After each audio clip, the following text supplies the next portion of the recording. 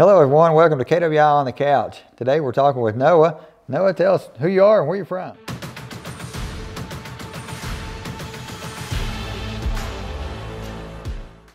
My name's Noah Bowser. I'm from Pennsylvania, from Seven Valleys. It's bottom central of the state, kind of small town. Yeah, I've been through Pennsylvania once or twice. Beautiful country up there, and a lot of good weld schools between here and there. Why'd you choose KWI? Honestly, TikTok. The very first video I ever saw from here was the first ever female golden arm.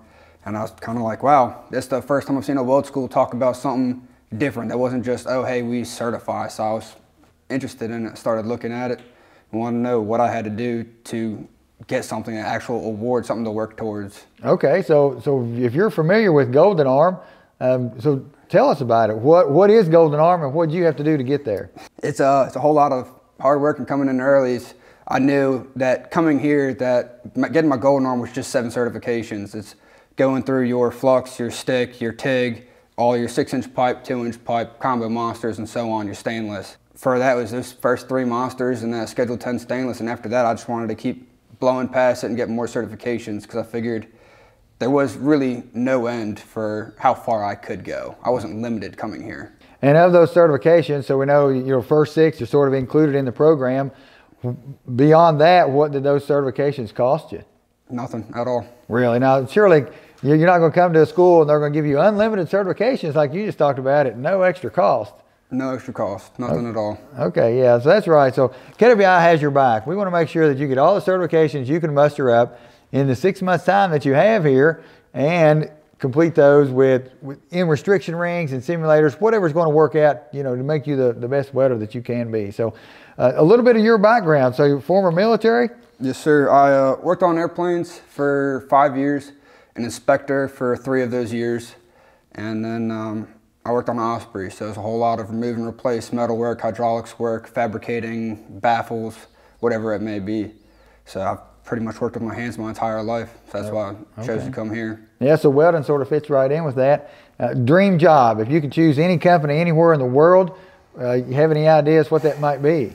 Honestly, I don't yet. I came here so new. I've never welded before, really new to the industry, and really I just want to travel and kind of figure it out as I go.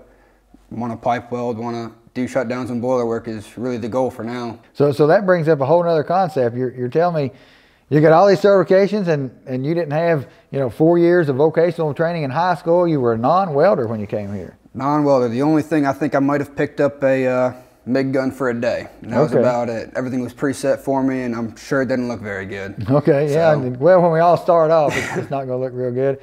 So tell me about that. How did you go from a non-welder to 14, 15 or more certifications in just a 6-month period? How did that happen? I came here with the goal. I came here knowing every single day I told myself I have to come in early. I have to do this. I have to do that. And every single day I came in a minimum of 2 hours early until I finished the program and got the golden arm. So some days I pulled 12-hour shifts, 16-hour shifts, whatever it may be, and just kept working. I prepped as much stuff as I could. That when I was welding, I could just weld. I wasn't bouncing between places. I set goals for myself. Whenever you were talking about coming in early, I guess you were on second shift. So second shift is going to run from 2 p.m. to 10 p.m. So you just freely come in at any time you want to during the day and just weld. Absolutely. Even if there's not a booth open, I can still go outside. I can weld outside. I could go in the pipe lab, still prep metal. I can always do something no matter what. Okay, so you get all the extra time that you can muster up while you're here. And you mentioned something else there. You said that when you completed the program, so does that mean you can work at your own pace as fast as you want? Absolutely. I started here with Gabe Pfeiffer, and both of us were neck and neck for a while, and I think I finished the program in 4 months. I had 2 months left to get whatever certifications I wanted, as fast as you want, as quick as you want. Well, that's awesome. So I guess if you're talking to a prospective student, someone who's weighing their options, should I go to KWI or should I go to some other place, what do you tell that prospective student to help ease their mind about coming here? A lot of it's really up to you, the dedication that you're going to put into it. If you want to go somewhere and you can try as hard as you want, no matter what, you have first shift instructors, second shift instructors. No matter what, you can come in early. So if one thing's not working for you, you have options. You can keep going and spend as much time as you need to get there. Like, this is the place to do that. Well, we appreciate you taking time out of your busy schedule to come in and problem. chat with us today. You've been with Ashley Applegate and KWI on the Couch.